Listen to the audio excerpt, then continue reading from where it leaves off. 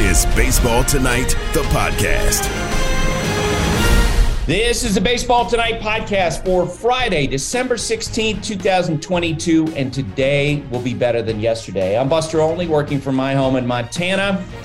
Sarah Abbott is working from the hangar. Taylor Schwenk is working from the pulpit. How are you guys doing today? Doing very well on a gloomy day in Connecticut, but it's the weekend, holiday times. I'm having a Christmas party tomorrow. Life is good, Buster.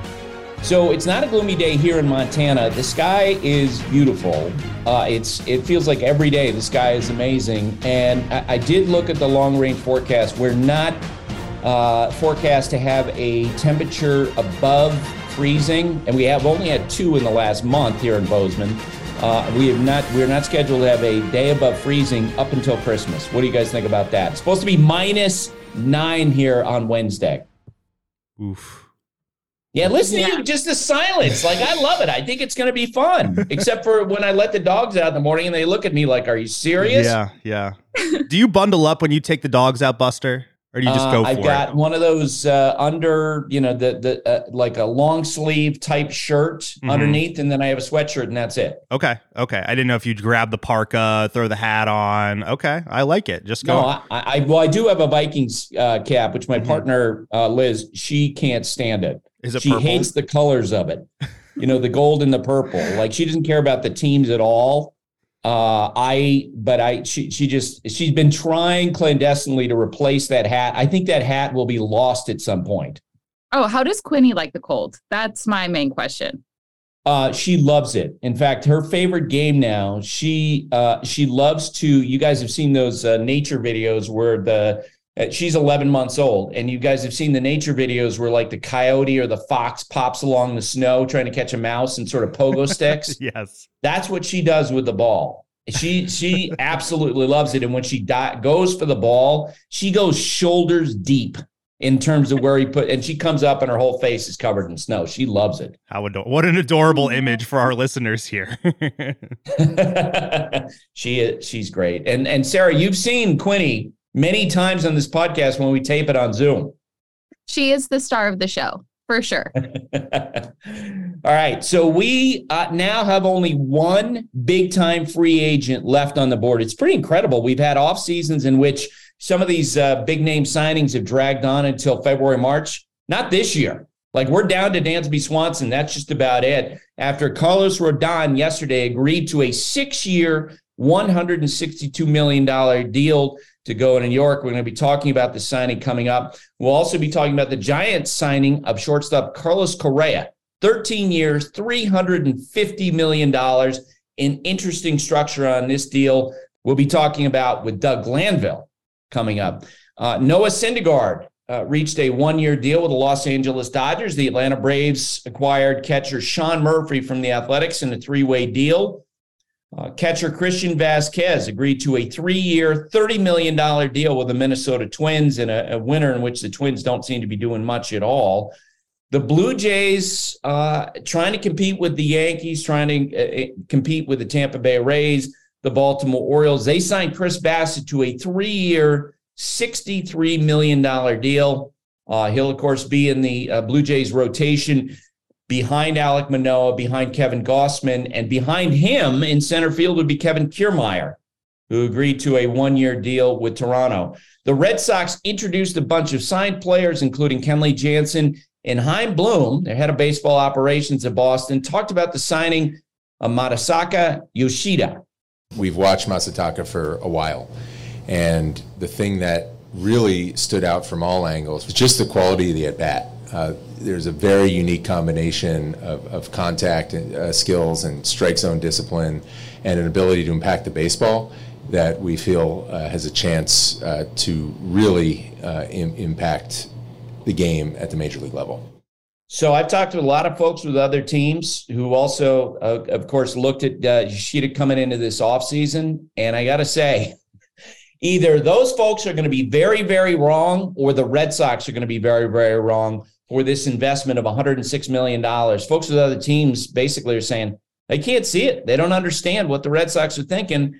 If he turns out to be a terrific player, the Red Sox are going to look really smart. The Mets signed Kodai Senga, This deal was finalized this week, 5 years, $75 million.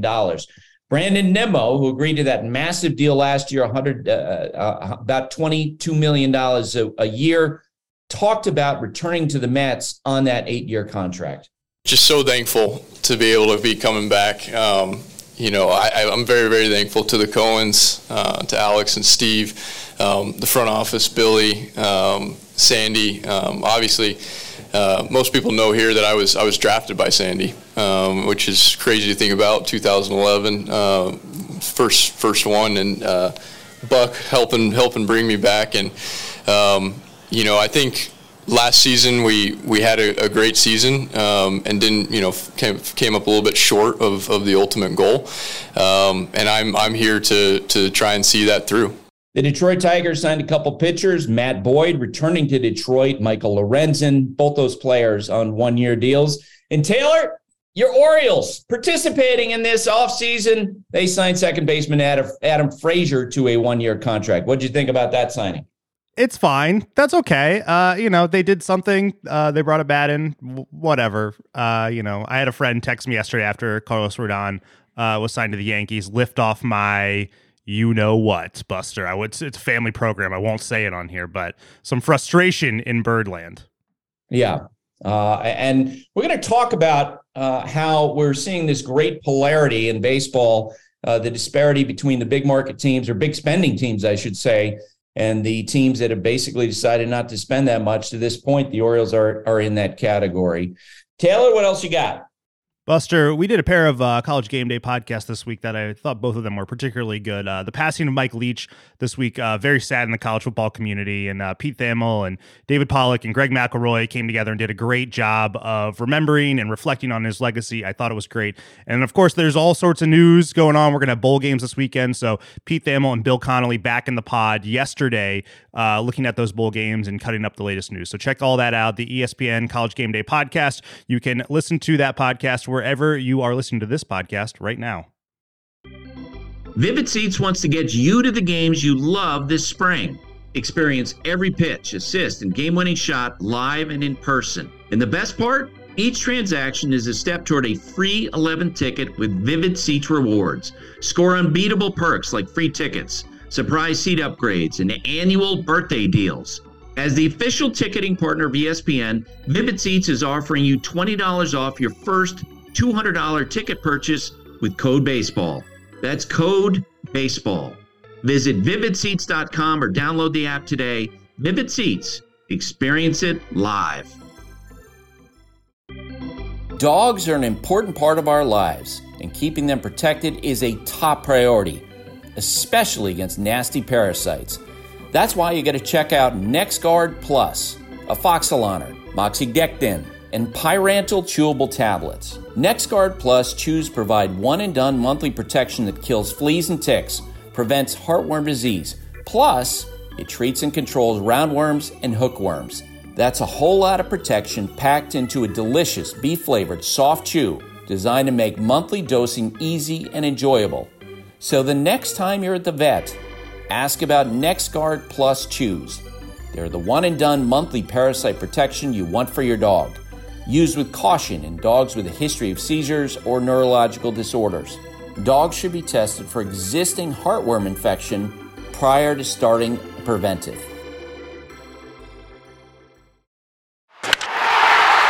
Doug Glanville is a baseball analyst for ESPN and also on the Marquee Network. Doug, how you doing this winter?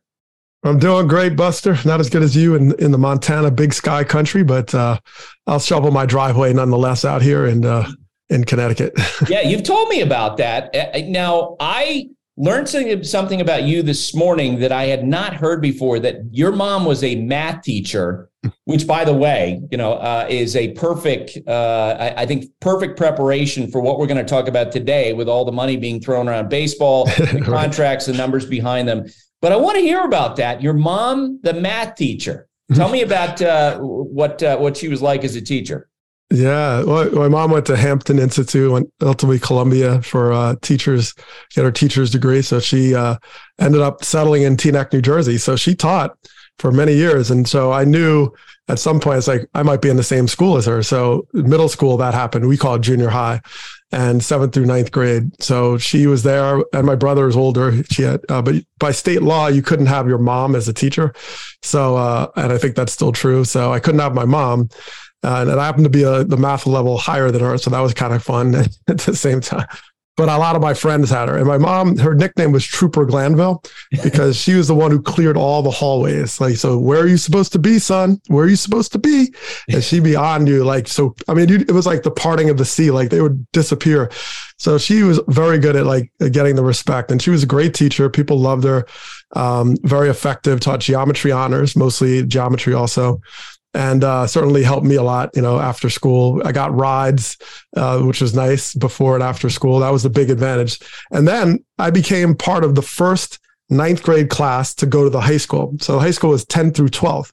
And my class, I was 8th grade, like, oh, I get to be the king of the castle in 9th grade. They're like, sorry, you're all going to the high school to be the first freshman class. So we were the first freshman class. And of course, my mom notifies me, like, I'm coming with you. So I had no reprieve. So I was in there and had to kind of walk the straight and narrow. But it saved me a lot. First of all, I always had lunch money. I always had rides. And an occasional bully tried to pick on me. They didn't do well. One guy, tried to get my lunch money, and I kind of played with him along. I was like, all right, fine, whatever. And he brought his muscle, who was a family that played baseball. So I knew them. I knew he wouldn't do anything. And then the day came where he connected Mrs. Glanville, and then his face just washed him like, yes, that's the same family. You've been picking on Mrs. Glanville's son all year long. And it was the best entertainment. He didn't have to pay me any money back. I was like completely, I wish I had I would have put it on Twitter if I had his face right now.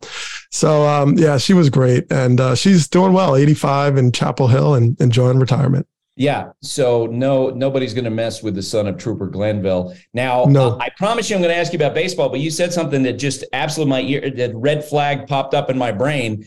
Your mom went to Hampton Institute. That is where Katherine Johnson, who is one of the central figures in Hidden Figures, yes, a movie that just came out recently. Did she know her at all as someone who was into math?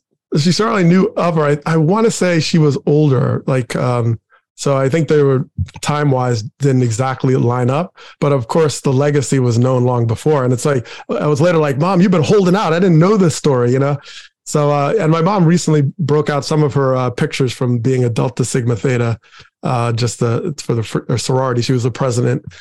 So she was pretty known there, and still involved in emeritus work, but lifelong academic, and did tremendous educational work. Had an Afro-American Educational Center on Saturdays to talk about Black history. I mean, she was just incredible, and still is, but her retirement is she's enjoying well. That's awesome. All right.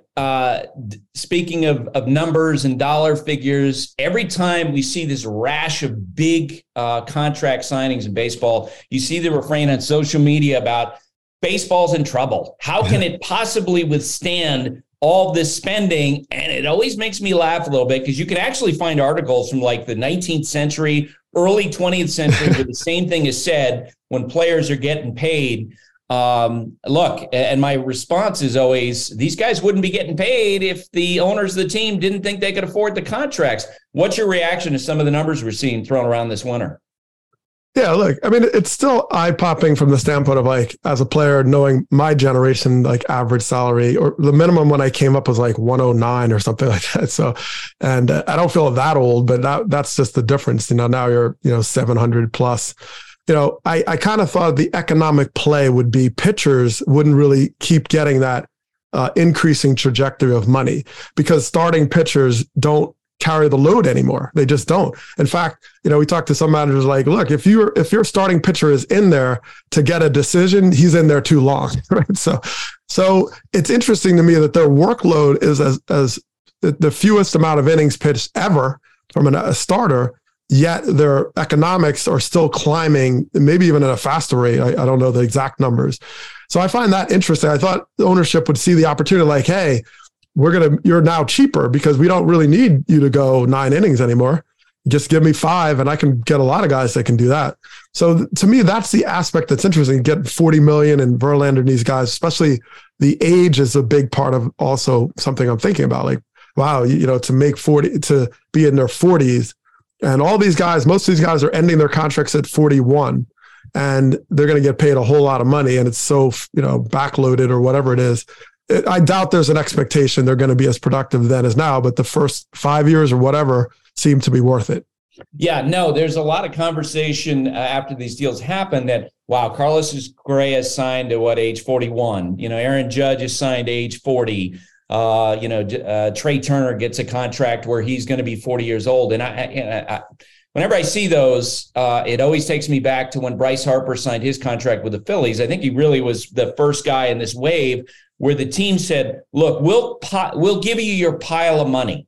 We'll allow you to hit the benchmark. At that time, Harper was trying to go past, Scott Boras, his agent, was trying to go past Giancarlo Stanton, 325. And so Harper got $330 million, and what John Middleton, the Phillies owner, asked him in return was no opt-outs on the contract, and we're going to spread it out over 13 years to help us with the luxury tax implications. That's what's happened time and again with contracts this winter. I don't think the Yankees necessarily believe that Aaron Judge is going to be a great player when he's 40 years old, but I think they feel like, look, if he's productive early on, we'll live with it at 40. Xander Bogaerts' contract, 11 years with the Padres. I think this is them just trying to spread out the costs. The same thing with Carlos Correa, yes?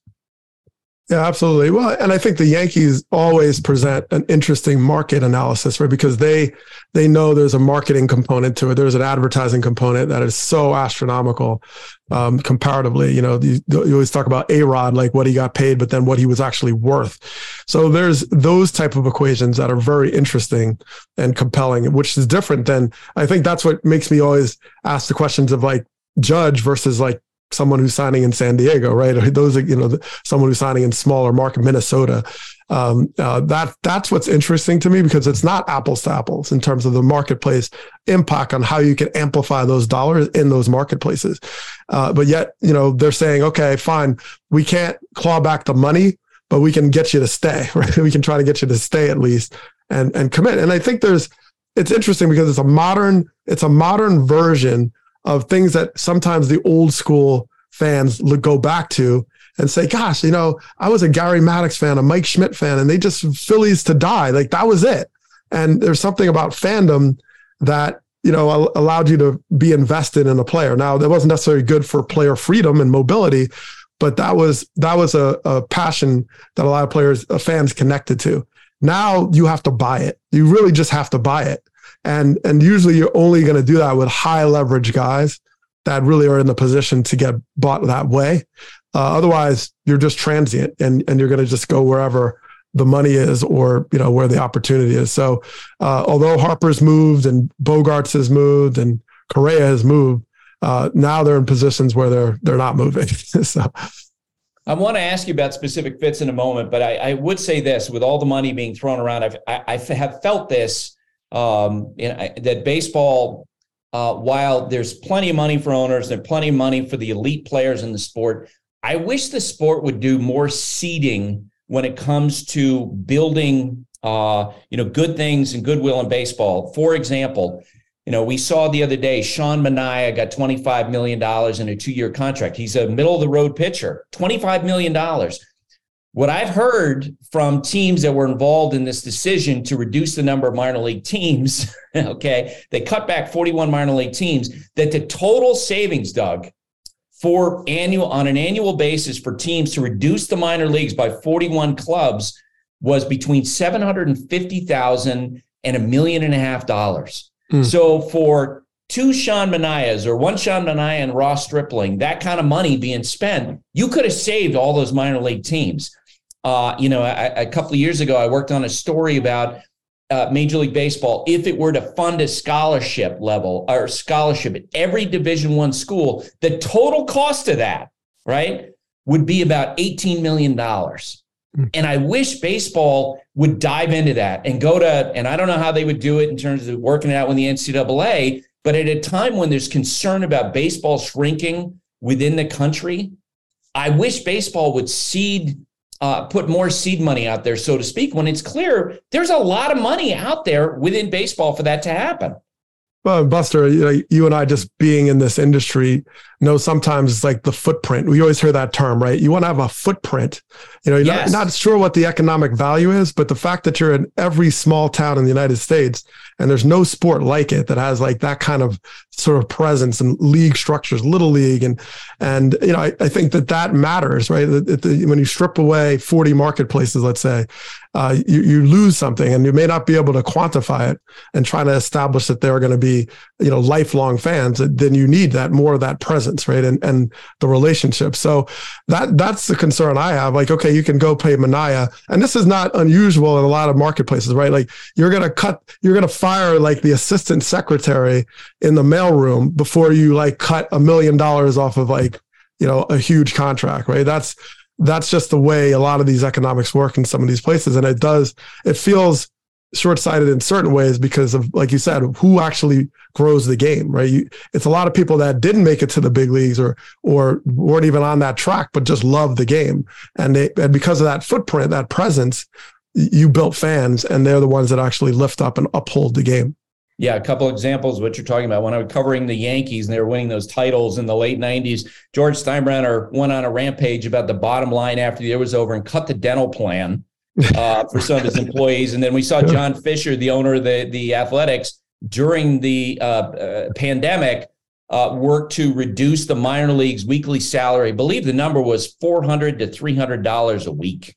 Like, really? Yeah. For people who are worth that kind of money anyway. Well, my first paycheck was $327 after 2 weeks. That was my paycheck. So wow. Yeah, it didn't get much better later.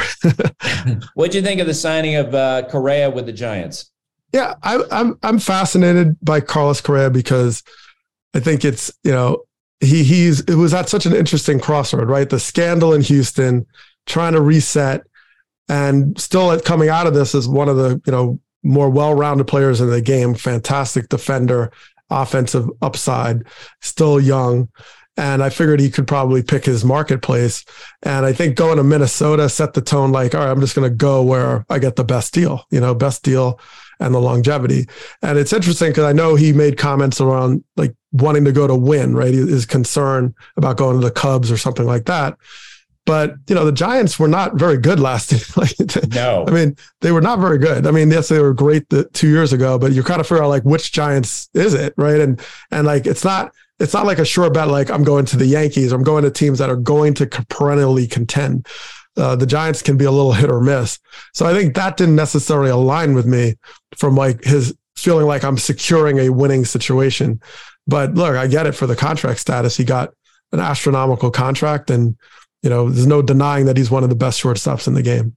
Yeah, and he got the biggest contract ever for a shortstop. I agree with you. In the end, Carlos, as is his prerogative, he chose the money over a winning situation. I think for the Giants, it was a smart deal. They need a face of the franchise. And the big question going forward with Correa for me is, what is the actual condition of his lower back? Because you kept on hearing about that. And look, if you look at his history, the question is, how many games can he get on the field? When he's on the field, he's terrific. In the postseason, he's terrific. He's a great leader. He's going to embrace the idea of being a face of the franchise. But what's the condition of his lower back? Rodon with the Yankees. What do you think? Injury questions, and look, the Giants, to their credit, they really they managed him so cautiously. And it worked, now they ended up doing that for another team's benefit. so, it's like, okay, well, thank you. The Yankees are like, thank you. But it's clear that, managing him, he's got such great stuff. He's so dominant, but you're going to be at 160, 170 innings pitched. And the Yankees feel like, look, we have the money and the depth to kind of be able to pull that off. So I think they're just sort of like, whatever, we'll deal with, managing his innings. So, I think that's really key to his ability to be on the field, and the Yankees are counting on it.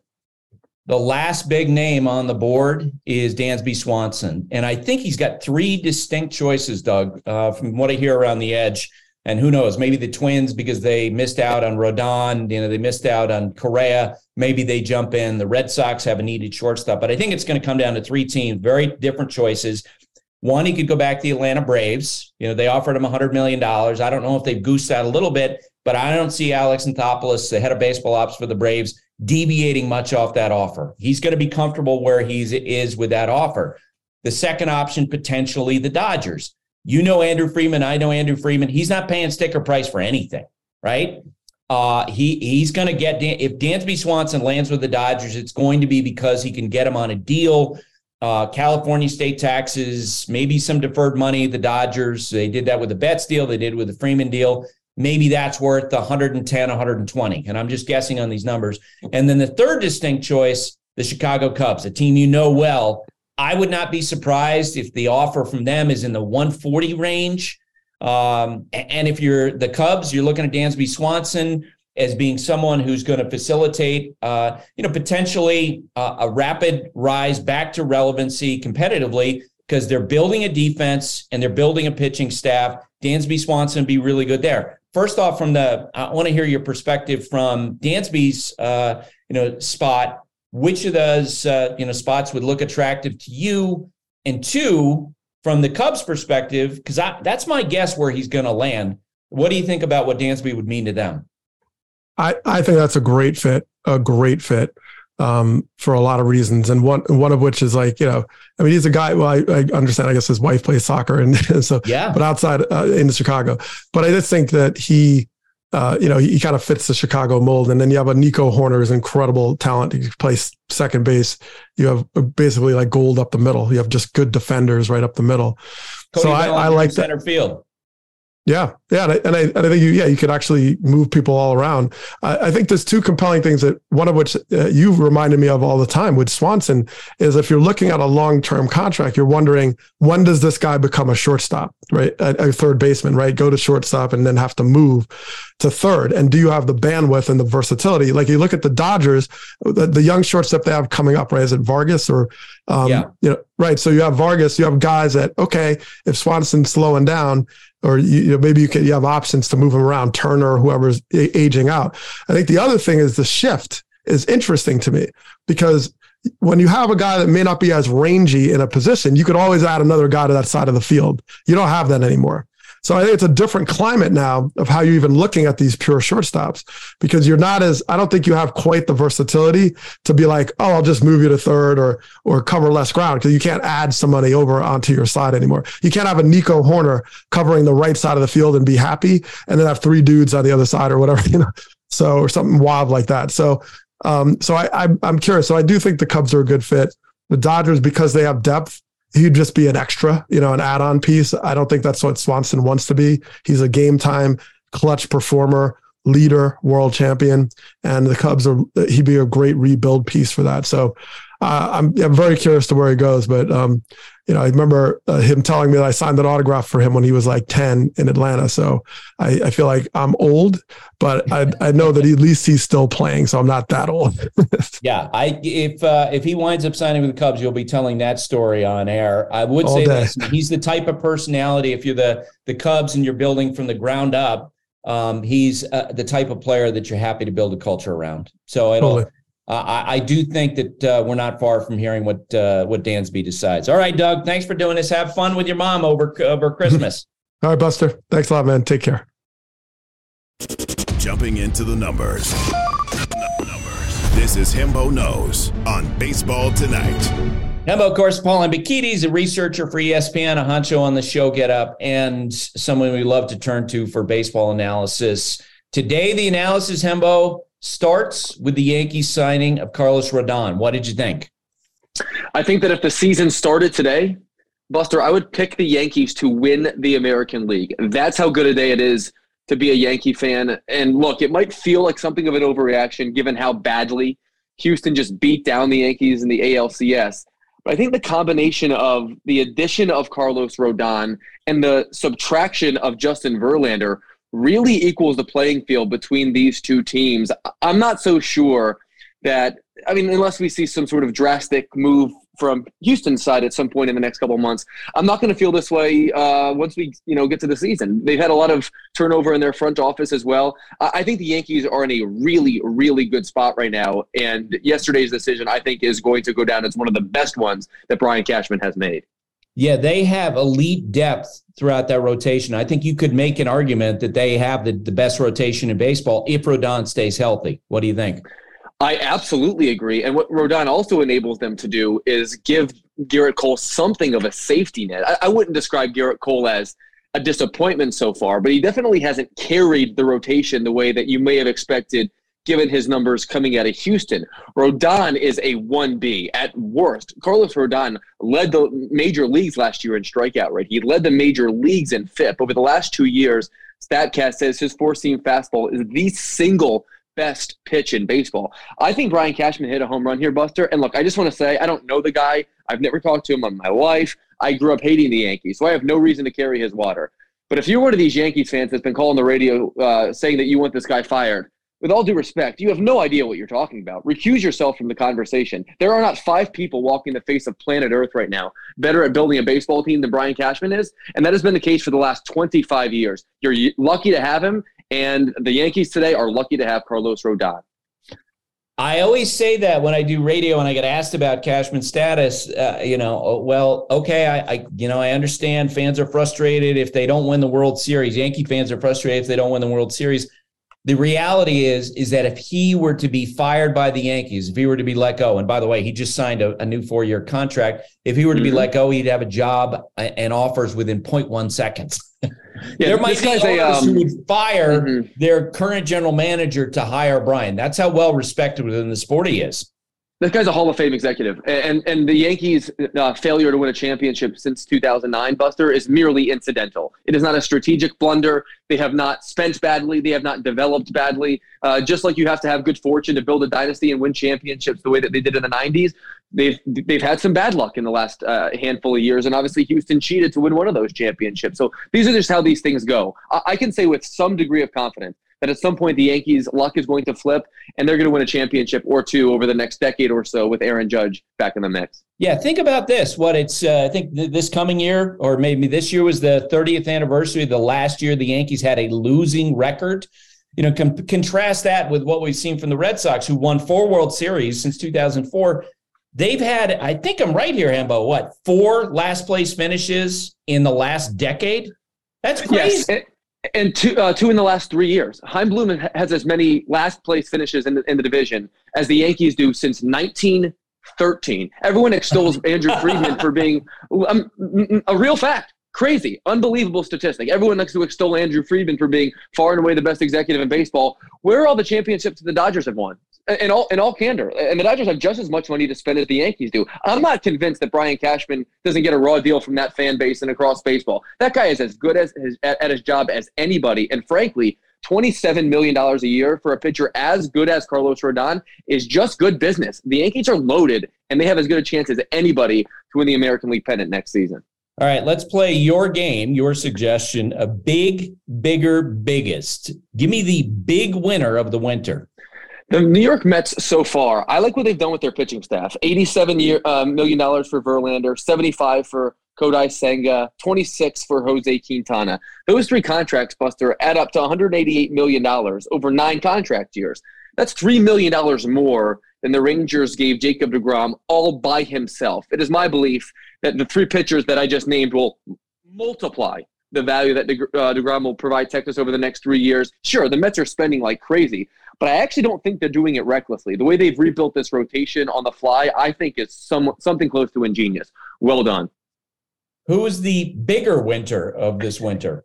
This is going to sound counterintuitive, but I think the answer to that question is the Braves. I'm going to flip on myself here because the Mets over the next 2 years are going to pay Max Scherzer and Justin Verlander about $173 million, which is the exact same amount that the Braves will pay over that span. Olsen, Acuna, Iglesias, Riley, Albies, Harris, and Spencer Strider. Now, obviously, I understand the way that these things go. The Braves are doing it differently. They're not necessarily doing it more virtuously, but the Braves have laid the foundation for a potential dynasty this decade. When you have so much cost-controlled players in their primes, I really think that what Alex Anthopoulos has done he has absolutely hit it out of the park. And when he sees these exorbitant paychecks being thrown around, the Braves have done it more sustainably than any team in the sport. All these teams spending money like crazy, he's got his feet up on his desk and saying, well, look, I have done it not necessarily the right way, but the best way. And that team is better positioned than any moving forward because of it. Just a side question for you. What do you think of the Sean Murphy trade for the Braves? He's one of the 10 best catchers in baseball right now. He's a young player who does everything that you'd want out of your catcher, a durable player who I think will fit in awfully nicely into that culture. That's how good the Braves are right now, is that they can afford to trade William Contreras to improve their position there. Like, that's how good they are. And Sean Murphy is, I think, kind of on the ascent. When you put him in a more hitter-friendly environment than he was in Oakland, and obviously energized him with the opportunity to be in a pennant race, I think that guy could be an all-star in the National League as early as next season. I like the move. I thought it was smart in part because I think there's a real chance Dansby Swanson moves on, and offense is going to diminish at shortstop. And so guess what? They propped it up at catcher, DH, between d'Arnaud and Sean Murphy, two of the best hitting catchers in baseball. Who is the biggest winner of the winter? Player agents and the MLBPA, Buster. Free agency is a destination again. It has not been for quite some time, but free agency is a destination again. There have already been 8 9-figure deals given out in free agency this offseason. That is most ever through the month of December. These things usually happen later on. Teams are eager to spend. We blew past $3 billion in free agent spending yesterday. What I see is something of a power shift back into the hands of players and agents, and I view that as a fundamentally good thing for baseball. And you and I have talked so much in recent years about the middle class, how the middle class of players has taken a hit. When you see a Sean Manaea, get a 2-year, $25 million deal, Ross Stripling, 2 years, $25 million deal, that makes me happy. It feels like I haven't dug into the numbers. I haven't asked you to dig into the numbers about the middle class, but it does feel like those guys have gotten a bump as well.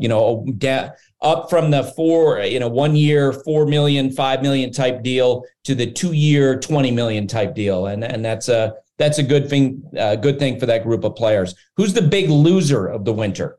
Nolan Arenado is a big loser here, Buster. He opted into his 5-year, $144 million trigger, and I view that as a huge mistake. Now, there may have been some kind of prearrangement when he was traded from Colorado to St. Louis, but there was nothing legally binding, best I can tell, that he did so. I think he cost himself $100 million by opting back into that contract, and I think you'll see next year when Manny Machado opts out of his, he's going to get a deal that probably approaches $300 million. Nolan Arenado finished third in the MVP voting this year. He's still 31 years old.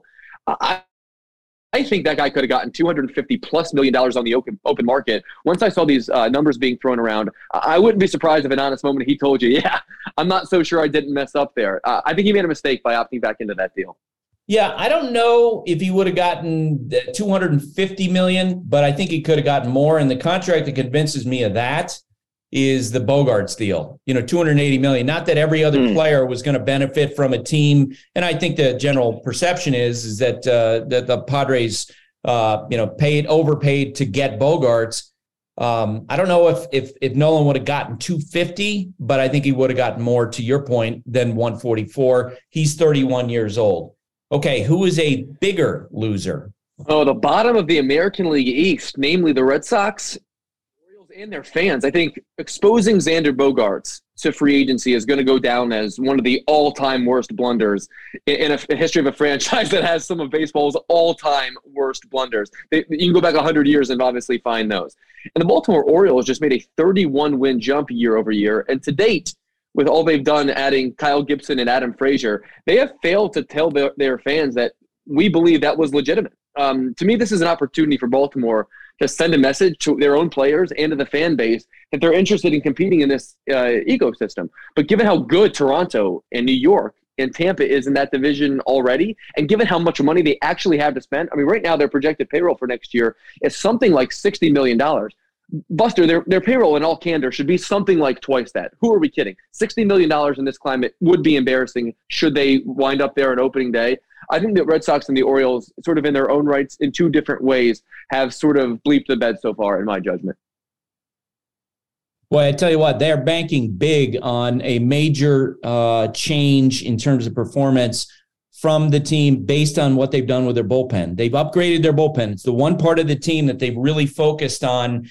And maybe internally they feel like, boy, if we develop a group of relievers who are shut down, maybe we can improve our team by 8 or 10 wins. If that doesn't happen, the Kenley Jansen signing almost seems funny. Like, it seems weird, right?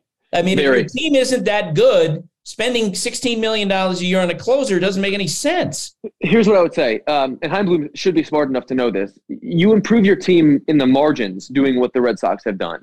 You don't improve your team in leaps and bounds by doing that. You attack the bullpen at the end, not as the foundation of what you're improving when you have to score way more runs and your starters need to allow way fewer runs. I remain flummoxed by practically everything the Red Sox have done. The Kenley Jansen signing, like, even if he winds up shoving for them and he winds up saving 40 games for them, I'm not sure they're going to end up even winning 70. So I'm not convinced that there's much of a point in doing that unless there's a whole lot coming afterwards.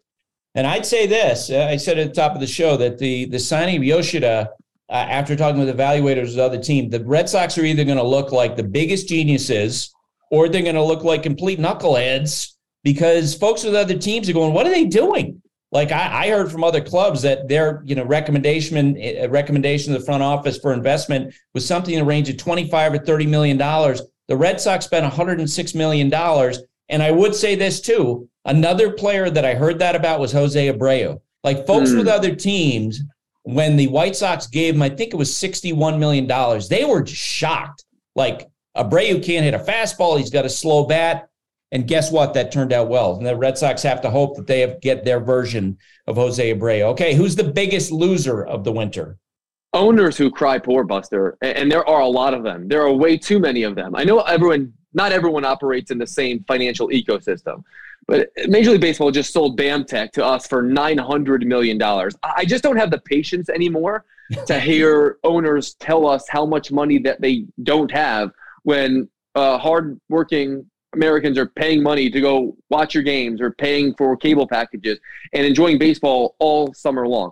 There needs to be a meet me in the middle aspect of this. And baseball is very clearly, based upon the spending of teams that are interested in competing at all this offseason, is enjoying something of a renaissance, post-pandemic financial boom, you might say. And I'm not suggesting everyone needs to be in on it. But what I am saying is, if you're going to cry wolf now and tell us that you don't have any money, we're going to call you on it, because it's simply not true. And I don't want to hear any owner tell us how biblical your losses are. It's clear. Major League Baseball has caught up since 2020, and it's about time to start spending money again. Yeah, one of those examples I mentioned is the Doug Glanville. 2 winters ago, MLB cut 41 minor league teams. And I was told by various club executives, estimates on the amount of savings per team was about 750 to 1.5 million. So total savings about $50 million a year. You compare that to the amount of money that's being thrown around right now. They could have easily kept those other 41 teams. They could have easily continued to have this opportunity for people to not only go watch games, but to develop as players within the game. It makes me scratch my head, and it reinforces the idea for me that there isn't really a lot of big picture thinking going on under the Major League Baseball umbrella. Give me an under the radar move that you love before you go. Josh Bell signed a 2-year, $33 million deal with Cleveland. I love that deal for the Guardians. Josh Bell feels like he's been around forever since he was such a highly touted prospect, but he's only 30. And over the last 2 years has an OPS plus of 126, the exact same figure as Giancarlo Stanton, 1 percentage point better than Alex Bregman. He can really, really hit, Buster. For his career, for every 162 games he plays, he averages 30 doubles, 25 homers, and 258 total bases. This is a switch hitter that can hit with his eyes closed. And Terry Francona, now for 10 years with Cleveland, has demonstrated with his lineups, he loves the platoon advantage. You bring in another switch hitter. He went to the Casey Stengel School of Lineup Creation. Josh Bell is going to slide in really nicely with a team that I think, at least on paper, is going to run it back and win that division again. And we're about to talk to Terry Francona. He's the next guest. Hembo, thanks for doing this. Later, friends. Get out of here, Hembo. Sick of Hembo. Right. For the ones who get it done, Grainger offers high-quality supplies and solutions for every industry, as well as access to product specialists who have the knowledge and experience to answer your toughest questions. Plus, their commitment to being your safety partner can help you keep your facilities safe and your people safer. Call, click Grainger.com, or just stop by. You can now stream the most MLB games on DirecTV without a satellite dish. Yes. The clutch hits, the strikeouts, grand salamis, web gems, with nothing on your roof. So whoever's up there, whether it's roofers, Santa, birds, old-timey chimney sweeps, moody teenagers, thrill-seeking raccoons, you name it, they won't find a satellite dish. But you will find your MLB games on DirecTV. That means DirecTV is your home for baseball this season. Root with nothing on your roof. Call 1-800-DirecTV or visit directtv.com. Sign up today. Claim based on total games carried on sports networks. Sports availability varies by zip code and requires choice package. Terry Francona is the manager of the Cleveland Guardians, and he's got 22 seasons in a role as manager, 1,874 wins. In the next year, Tito, you may well, assuming that the Guardians win 32 or more games in the upcoming year, you'll pass Bill McKechnie, Gene Mauch, and Casey Stengel. Okay, on the all-time wins list, you could be 13th at that point. Will you keep any mementos from going up that ladder? Buster, you know what I take out of just what you just said? Yeah. We better win more than 32 games. That's probably what I take out of that comment. No, you know what, Buster? I mean, I preach to our guys about staying in the moment, and it's probably because that's how I feel. I mean, yeah. I love the journey of not knowing where we're going to end up, but trying to do it together. So no, I don't get very involved in things like that. First of all, I think it sends the wrong message. I don't think when you're a manager, I don't think it can ever be about you.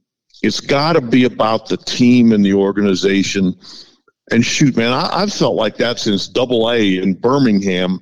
And I always figured if I put the players and the organization first, my situation would take care of itself. And like you just said, it's like 22, 23 years later, and I'm still doing it. So I think there's something to be said for that. Will you at some point, do you think, sort of allow yourself for that, some of that to sink in, especially, the 10 of the 12 managers that would be ahead of you at that point are in the Hall of Fame, and the only two aren't, and I think you'll agree with me on this, will someday make a speech in Cooperstown, Dusty Baker and Bruce Bochy. Well, I agree with that point there. I think both of them are Hall of Famers, and it's easier for me to talk about other people than myself. Buster, I think I probably told you this. The one thing I'll brag about is I think I've set the record for being around good people, and I don't think anybody's going to ever touch that record. I've been so fortunate. I don't need to delude myself that, I'm a baseball lifer. It's all I've ever done. It's all I ever know. And I know some people probably think, well, it doesn't even know that, but I can't do anything other than baseball. And I never wanted to. And I'm 63 years old and still don't. So I'm fortunate in that aspect that I show up at work. I love who I'm working with, and I love what I do.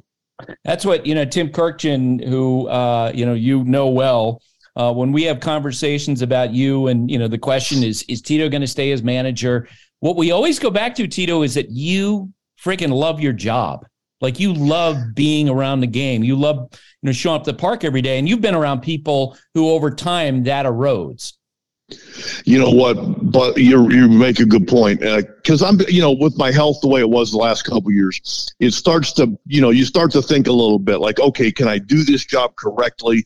Do I even want to do it? Am I shorting the organization? Things like that. But then when I feel healthy enough, I start to think, man, you know what I'm going to miss someday? I'm not going to miss the travel. I'm not going to miss the hotels. But God, I love coming to the ballpark and talking to the coaches, the players, hanging out. I love the people in the game. When you've been in the game as long as I have, like when you just said, like when Tim Kurkjian shows up or you or Dan Schulman or guys on other teams, I love that part of it. I love the people in the game. Yeah, and you can see it and feel it every time you're in the Cleveland clubhouse, the back and forth, and you'll relate conversations. You'll have different players. I mean, for years, I don't know if you still do this. You have someone on the team you play cribbage against. That's as much a part of you as manager as what we see in the dugout on a daily basis. Brian Shaw was that guy last year, but he's a free agent now, so we're gonna have to find somebody because I love playing cribbage and I love not just playing cribbage, but I love when like 5 or 6 guys are in there watching, and then I know that we got something good going. And it's where guys are yelling or talking a little smack, and that's when I feel like, okay, we're in the right direction. Who could be some candidates? And I don't know if Josh Bell plays cribbage. I don't know if he's ever played cribbage, but that guy, he's got it together. Wouldn't shock me if he might turn out to be a candidate for that. Well, he might fit in with a few of these other guys like Quan and Tristan McKenzie. I think it was Hedgie. They were playing chess, which if you've spent 10 seconds with me, I can't play chess. I can barely play checkers. So I think some of our guys might be a little past cribbage. They're intelligent and they're thoughtful and they sit there and play. And I laugh because I don't begin to understand it, but I love watching them. All right. Last week we had the winter meetings. What was your takeaway on some of the rule change conversations that I'm sure you had there? We had a meeting with the league, the managers meeting, and it was about a 2-hour meeting about the rule changes. And I looked around the room because I know I'm one of the older guys now, and I felt like my head was spinning a little bit. And I was glad to see that some other people felt that way. When I went back up to our suite, I was talking to some of the people in player development, and they were saying, hey, we felt the same way. About a week after you kind of regurgitate it, and it'll slow down. So what I did was I called our AAA manager, Andy Tracy. We got the guys from the league we actually did a 2-hour Zoom call yesterday with our major league staff so they could start to understand some of it, because I didn't feel like after listening to it once, I was in a position to explain it to our players properly.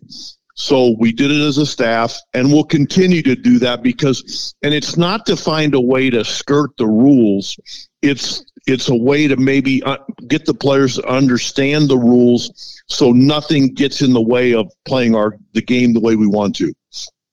Now, I had a conversation when the rule changes were announced during the regular season, had a conversation with a player, former player you managed, Gabe Kapler. He said, look, you're going to have to live these rules for a time before you really understand the impact. But what was the sort of the first instinct that you had when you were listening to this presentation last week about which of these rule changes are going to have the biggest impact? For me, Buster, I think it was, because I've been doing this so long, you get comfortable, doing it a certain way. And it just kind of, your internal clock is natural. Well, for a while, that's not going to be the case, with the pitch clock. And I love the idea of the pitch clock, but there's so many variables that come into play when the clock starts, when it doesn't, when you can call timeout, when you can ask for a baseball, how many times you can throw over to first. Those are all things that are unnatural. So we're going to have to work at it quickly, because the last thing you want to do during a game is have like your internal clock. You're thinking about 6 other things other than baseball. Yeah. And as you were saying that, I was thinking to myself, that's right. The manager's internal clock has to speed up as well. So, all those conversations about, are you going to bunt? Are you going to hit and run? Are you going to steal? Those things, that all has to get sped up as the pitchers are working more quickly. Even like, when you put your first and third defenses in and you're asking your catcher or whoever to relay the signs, you don't want to get your team in a position where you've taken 10 seconds and now the pitcher has to hurry. So we'll as a staff, we'll get together and we'll try to, because again, what we want to do is allow our players to play the game, and we don't want to get in the way and we don't want to make it harder. But you don't want to sacrifice something either. So we'll get together and put our heads together. And again, the goal isn't to skirt the rules, is to not have them get in the way of us playing good baseball. You were a left-handed hitter in your playing days, so you probably could feel the pain of left-handed hitters through the years as shifts became more popular around baseball. How much of an impact do you think it's going to have for left-handed hitters in 2023? I think early on, Buster, I think you're going to see a lot of batting averages go up early because, again, you're taking away mostly like that line drive to short right field. That was the ball that was getting caught. I think that was probably aggravating people. And I understand that. My worry is the unintended consequences, because I was of the the opinion that, okay, if you're going to shift, if you don't want him to shift, hit the ball in left field. Then that'll, guys like Stephen Kwan, Michael Brantley, that's why they hit 300.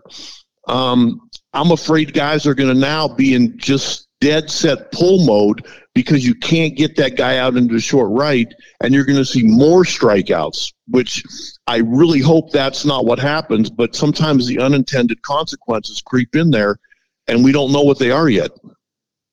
I was just going to ask you, do you have a sense of what some of those other ones might be, unintended consequences? Well, the biggest one I think is right there is I hope it doesn't have guys selling out for just to pull the ball, because that's going to lead to strikeouts. I'm glad, again, we always look at the rules and you look at your own team. And I think we're situated to be okay. One is with the new rules, we're so young that a lot of our guys have come through the minor leagues with at least some of these rules. And the other one is they're not so set in their ways, whether, a 15-year veteran, where it's going to take real long to adjust. So I think that helps us. And then the second thing is I think defensively, you're going to need to be athletic. And I think we have we probably have the best second baseman in the game defensively. Shoot, maybe offensively too. Andres Gimenez, he's going to help us a bunch because he can go both ways and make plays that's going to save a ton of hits. Will these new rules about throws over to first base make you as a manager take a fresh look at the stolen base as a potential weapon? Yeah, very much so. And the one thing you're going to need to do is if it's first and third, you're going to have to keep a throw over or a step off in your back pocket, so you don't put your pitcher in a really unfair position where, if a guy at third fake breaks and he steps off, well, all of a sudden it's a balk. So there's going to be some different strategy. It's going to be real important that your catcher can throw, and more important than ever, that your pitchers aren't terribly slow to the plate, because, you're going to see a lot less throwovers. But if pitchers can be quicker to the plate, that's one way, at least the guys that aren't supposed to run won't run. That's probably the biggest goal of this for us, is just keep the guys that aren't supposed to run from running. Will you be tempted to bring in one of the outfielders into that spot that we've seen, an infielder stand? You mentioned short right field. Will you, does that be something that would be on your radar?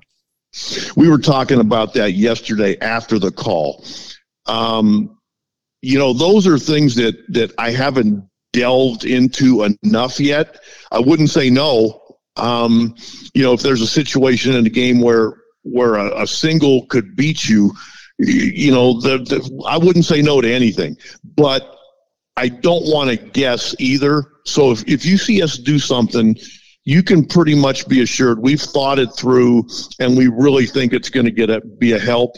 The last thing I want is a pitcher looking in after a play and be like, what are we doing? So if we're going to do it, our players are going to be on board, our pitchers are going to be on board, and we're going to be absolutely thinking that, hey, this is right for us.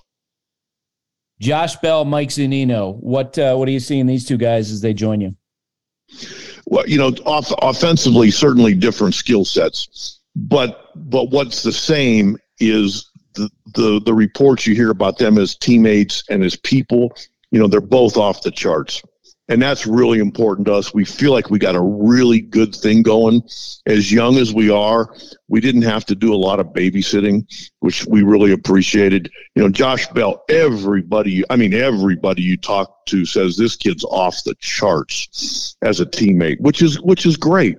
I've known Mike Zunino a little bit just from being around him at the All-Star game, and the thing that kind of stuck out with me was when you talk to him, you want to keep talking to him.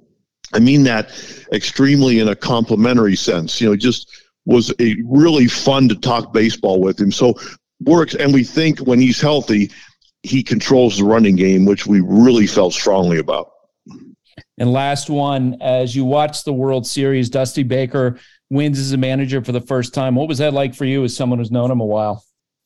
I couldn't wait to give him a hug when I saw him in San Diego at the winter meetings. As you saw how many people seem to be rooting for Dusty?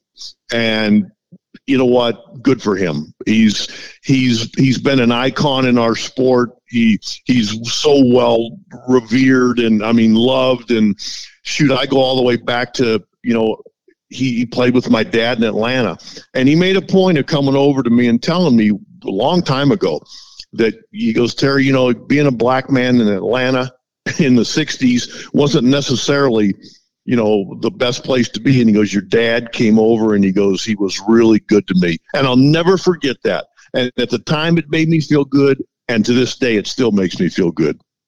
Tito, I can't wait to see you in spring training. Thanks for doing this. Buster, stay warm, and I'll see you in Goodyear, okay? 0096. This is The Numbers Game with Sarah Langs. Sarah Langs, reporter, producer for MLB.com. Sarah, how you doing this week? I'm doing great, Buster. How are you? I'm doing well. Getting fired up, in part because it's very interesting. In recent years, in the wintertime, we've had these massive superstar players still unsigned as we get into January and February and March. Once Dansby Swanson goes off the board, that's it, Sarah. Like, all the major baseball business will be done. What is Scott Boras going to do? I know, it's so weird. I was thinking that last night when we got news of the Carlos Rodon signing. Like, what are we going to do if everybody signs before Christmas? What are we going to do in January and February until camp's open? We can analyze. It's going to give us plenty of time to analyze these teams and the moves they've made. Give me an under-the-radar move that you've loved. Well, I really like the Orioles adding Adam Frazier. I wish they had done a bit more. I was kind of hoping they might be a dark horse for Rodon to really build for the future there with everything they did this year. But I like Adam Frazier as a player. The contact, he's not exactly going to hit the ball out of the park, but I like that contact. I feel like that could be good amongst some of the younger players there.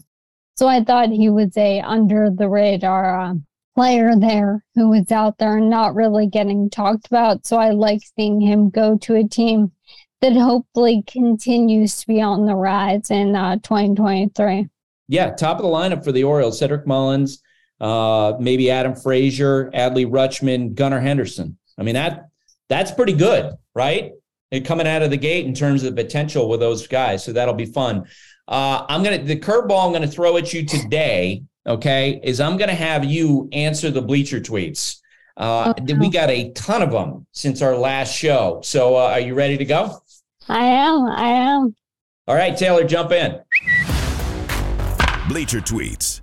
Alrighty, Buster and Sarah, Bleacher tweets for a glorious Friday. Let's go to Nicholas Rust. First at Nick Rust 17. Nick writes in, with Correa lost to the Giants, where do the Twins go from here? All right, that's a really good question. I didn't realize I got to start right here. I mean, unfortunately, it feels like the Twins are not going to be able to repeat what they did at the beginning of the year last year before the Guardians took over. I do wonder in that next year free agents if they go after somebody, but I also wonder how much they were already prepared for this. My guess is they were decently prepared. So hopefully they have some idea lined up. It didn't seem like he was going to return there, so you have to imagine the front office was preparing for that as well. So I think, Sarah, when, they didn't re-sign Correa, and you're right, they internally probably were prepared for that. They signed Christian Vasquez.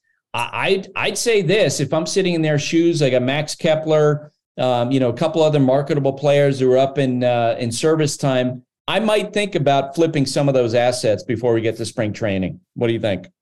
For sure. I can absolutely see that. And yes, I'd forgotten about Vasquez. I think that actually went official like 5 minutes before we were chatting here. I got that email. But yeah, they certainly have some guys you could bring up there. This is a team that is going to depend on what Byron Buxton can do and how healthy he stays. That has been the name of the game for the last few years. And while you're waiting on that, certainly looking into a few trades can make sense. All right, next up we have Brad Barber at BradBarber writing in with the Cubs missing out on Correa. Does Buster Swanson to the Cubs prediction still stand given Hoyer's seemingly unwillingness to give any player 6+ years? I got Sarah. I got 1A Swanson going to the Cubs and 1B him going back to the Braves. I think that makes sense. We'd been wondering whether the Dodgers would be a serious player for any of these shortstops. But given the way the market has played out, they haven't even been in the rumors for any of them. So I think you take them off the list. And I know you and I talked about the Cubs being a potential player for these shortstops. I want to say back in August, I remember you bringing that up. So I definitely think they may still be in the mix there, given all of them. But you have to imagine that, especially given how long this has gone on, that the Braves have something up their sleeves as well in terms of some sort of offer to him. And I say how long it's gone on, even though we're talking at the top about how quickly this has gone. But in the climate of this offseason, it feels like he's the guy waiting at the table, kind of Brady, Aaron Rodgers style in that draft. Sarah, do you have any idea where Carter Hawkins went to college? Vanderbilt. Moving on. See, I know. Yeah, that's exactly right. Carter Hawkins, general manager of the Chicago Cubs. He knows the Vanderbilt secret handshake. Nancy Swanson knows the Vanderbilt secret handshake. I know the secret handshake. Go ahead, Taylor. There we go. Mitchell at Tigers of Detroit writes in, where does the Correa signing put San Francisco at as far as their playoff chances? Have to think they are still number 3 in the division. Are they a fringe playoff team like Philly was last year? No, I think I got them as the 4th best team in the division. Sarah, what about you? The Diamondbacks had quite the end to the season last year. I think they're going to be really exciting this year. I don't know if I have them 4th or 3rd, but I do agree that it didn't really change where I see them. Not for this year. I think we need to see whether some players who are down on the farm for them really continue to develop over the next few years, and that Correa and that signing can really be an impact maybe a year or two down the line. It certainly makes them better, but I do think, the Dodgers far and away, and of course the Padres got so much better this offseason, and those Diamondbacks are really on the rise. Gregory Gosnell writes in at Carl's Jr. 9982 with Rodon now with the Yankees. Would you consider them to have a top 5 rotation, or does it depend on the overall substance of Cole's 2023 performance? Yeah, substance was in quotes, yes, because I think he's referring to the sticky substance. I said earlier in the podcast, Sarah, that I think the Yankees arguably might have the best rotation in baseball if Rodon stays healthy. I think that's absolutely possible. I don't think we give enough credit for how good Nestor Cortez was last year.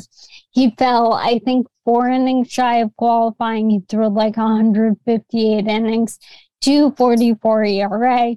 I know he, quote unquote, stumbled a little bit toward the end of the year.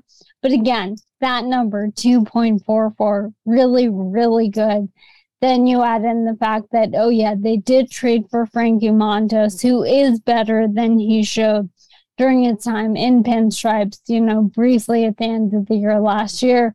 I think they have a ton of depth in that rotation. And one of the numbers I'll get to is about how they never had 2 guys like this, Garrett Cole and Carlos Rodon, were such strikeout machines in the same year. So I do think that, we talk a lot about top duos in pitching rotations. You look at Scherzer and Verlander, you look at Nolan and Wheeler and whoever else you'd like to. I think what sets them apart is that it's deeper than just a top duo. The starting block is up next. This person writes in, interested to know why the Goldilocks baseball story that showed balls in Yankees games were juiced wasn't discussed on the show, aside from a Bleacher tweeter that asked and got a non-answer about the Yankees not carrying. Seems like a massive story. Yeah, starting block, I'll answer that one. First off, that story dropped right in the middle of all these signings, Aaron Judge and others. So that's part of the reason why we couldn't dive into it too deeply. The other thing too is that I've been fascinated by the fact that the entity that in theory would be the most affected by this, the Player Association, we haven't heard from them, right? We haven't heard complaining from the people who would seem to be complaining the most about this out loud. And so without having had the opportunity yet to dig into the data between the question of sample size and the impact, the actual impact, one of my questions is, where's the Players Association on this? And I don't know the answer to that. Next up, we've got Scotty Barnes at Scotty O'Barnes. He writes in, cheapest teams in the 2022 offseason, hot stove. Braves will probably jump off this list soon. Do we think this is a problem? So he tweeted a picture of some of the, I guess, quote unquote, smaller market teams and their spending. Milwaukee spent about $6 million, Atlanta $6 million, Kansas City $4 million, Arizona $4 million, Miami $3 million, Cincinnati $3 million, Seattle $1 million. Is this an issue? Well, the one thing I'd say about that graphic, it doesn't include Charlie Morton, who they signed to a one-year contract. And also, so many of their players are locked into long-term deals. I think they've managed their payroll very well. They have an offer on the table as we speak with Dansby Swanson. So I think the information's incomplete. Sarah, what about you? Yeah, I mean, I think overall, you talk about the Mariners, and they're in a similar boat, right? They have a ton of money locked up right now in Julio Rodriguez. And also, that's a team that's always going to be very, very active on the trade market. So the offseason isn't just about signing free agents. But overall, I just come back to the fact that on the opposite end, the Padres have shown us that there are no small markets. And that's a really great thing to see. So hopefully some other teams sort of jump in on that mentality. Couple more, Taylor. Cannon Cam 666 writes in, with the age of the mega contract here, will small market teams lean in harder on player development? Is there a premium going to be added to young, cheap, controllable players in the trade market going forward? Yeah, Sarah, I think that teams have already leaned into that. What do you think? For sure. I mean, I think that's what we see with two of the teams we were just discussing, with the Seattle Mariners and with the Atlanta Braves. I mean, in addition to these mega contracts and all of the years, especially being locked up, we also see teams that have given guys contracts after just a few days of service time in the majors. So I would guess that the teams that feel they can't compete in terms of those really big contracts will certainly continue to do that. You know, I wonder if a team like the Cleveland Guardians may start moving towards something like that with a guy like Stephen Kwan if he has another great year. Last one for today. Mikkel Roman writes in, why are we seeing big deals done so early in this offseason? The last year, the dice started to roll in January, February. Is it all because of labor peace? I don't know the last part, but I'm thrilled to see it. I mean, I think it benefits everyone to have these things known and out there. I think there's definitely a change in the way the leverage has gone. When we saw Bryce Harper and Manny Machado sign, they signed in the final few days of February and then into March, I believe. And those were the first like $300 million free agent contracts. So it's definitely tipped the scales a little bit differently. I don't know what owners and what front offices are thinking, but I know for myself, it's very exciting to see things happen again. We were talking at the top. It's December 16th and all but one of the really big free agents are signed. I do think it's a labor piece. Just follow the work of Scott Boras, who always, has his internal evaluation on what players are worth, and he will wait or move quickly depending on whether or not he feels like a team strikes. And in this case, unlike previous winners, he's jumped because the money's available now. So that tells you that it's out there. Sarah, before you go, in the last couple weeks, what I've seen is a baseball T-shirt come out with your signature phrase on it. Baseball is the best. And two long articles about you, one in the New York Post and the other in the Athletic. You are getting a lot of press, which is something that you reflexively don't really like. How are you handling all that? Yeah, I wish everyone could see me on the Zoom right now with my face all red and me shrinking back from the camera on my laptop. But, I am not a fan of that. We've talked about that. I didn't tell you about the all women's broadcast. You found out after the fact, right? That is my sort of go-to with these kinds of things. But I also really, really want to raise awareness for ALS. I don't think people know enough about the disease, what it does, how common it really is, and the fact it isn't a rare disease. So when I've been approached with certain things, I've started saying yes, because I really do want to bring that awareness and get people to donate to research when they can. I will say with the t-shirt, I didn't know about it until it was tweeted out. It was an idea of Rob Friedman, known as Pitching Ninja, and he approached RotoWire with it and then went to Mandy Bell as sort of is she going to be okay with this and where should we donate the money to? And I learned about it when it was tweeted out and I was tagged in it, because I really would have said, absolutely not. Why does anyone need a shirt with something I say on it? But I was proved wrong. So I'm glad people have enjoyed seeing all of that. And I will say that I've received some very kind notes from people I've worked with who have said things like, thank you for opening up in this way. It was great to learn about your family and things like that, which have made me see the value in such things and the fact that people appreciate it. Again, I'm still very not keen on talking about myself or any of this, but I do want us to talk about ALS and help to find a cure for this. So whatever I can do to do that, I am saying yes to as of now. Well, one more question about you in particular. As you know, at the winter meetings, it's not only baseball officials, some players will go there. You got a ton of media there. There are also a lot of baseball fans. And I saw pictures of you there. I'm assuming that you probably had people coming up to talk to you in a way that they hadn't before. Yeah, I would say that among baseball fans, I want to hear your superstar experience in having fans come up to you. Forget people like Tori Lavello, the picture in The Athletic. Tell me about fans coming up to you.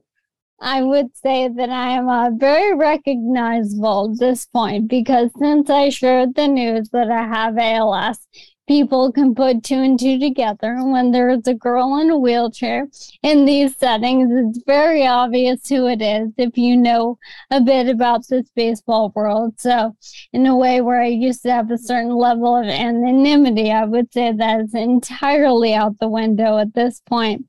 I did have a fan come up to me after I did an MLB Network hit, and he was trying to take a selfie with me, and I was trying to talk to John Morosi, and thankful to John, who basically stayed there until the guy went away, because I was like, I'm not interested in this. I'm sorry. No, thank you. But that was really the only brush with that. But I didn't hang out in the lobby. I'm sure there were more fans kind of hovering there. But I saw people see me and have a moment of recognition. That was the, hey, Mandy, let's go faster. Let's go that way and get away. So Sarah, you need this advice, and maybe Mandy can help you with it. I know from working on Sunday Night Baseball and being around, Terry Francona or Oral Hershiser or David Cohn or Curt Schilling or John Kruk, et cetera. When you are a star and you get recognized the way you're being recognized, you need a wingman. Like, you need someone to help usher you through, and make sure that Mandy doesn't walk away. Okay. I will make sure, but also I am not a star and I am not on the list with any of those people. But yeah, she has to be there to, do any blocking, kind of like a linebacker. Aaron Boone, Jessica Mendoza. I've been a great wingman through the years. So, in trying to move them along. All right, Sarah, thanks for doing this. Thanks so much for having me. That's it for today. My thanks to Terry Francona, to Doug, to Sarah, to Hembo, to Sarah, and Taylor. Have a great day, everybody. Thanks for listening. Stay safe. And remember, hate and inequality based on skin color is something we need to fight against every single day. And now, two pigeons bemoaning the fact you can stream DirecTV satellite-free. DirecTV gives you access to apps like Netflix and live sports right next to each other. I don't get it. Let me put it in pigeon terms. It's like that one amazing dumpster with the old fruit and cardboard all in one place. How am I supposed to keep up with illustrative metaphors when you are making me so hungry? Get live TV and streaming apps together without a satellite. Requires Gemini device and additional paid subscriptions to watch Netflix and other third-party apps. Terms and restrictions apply.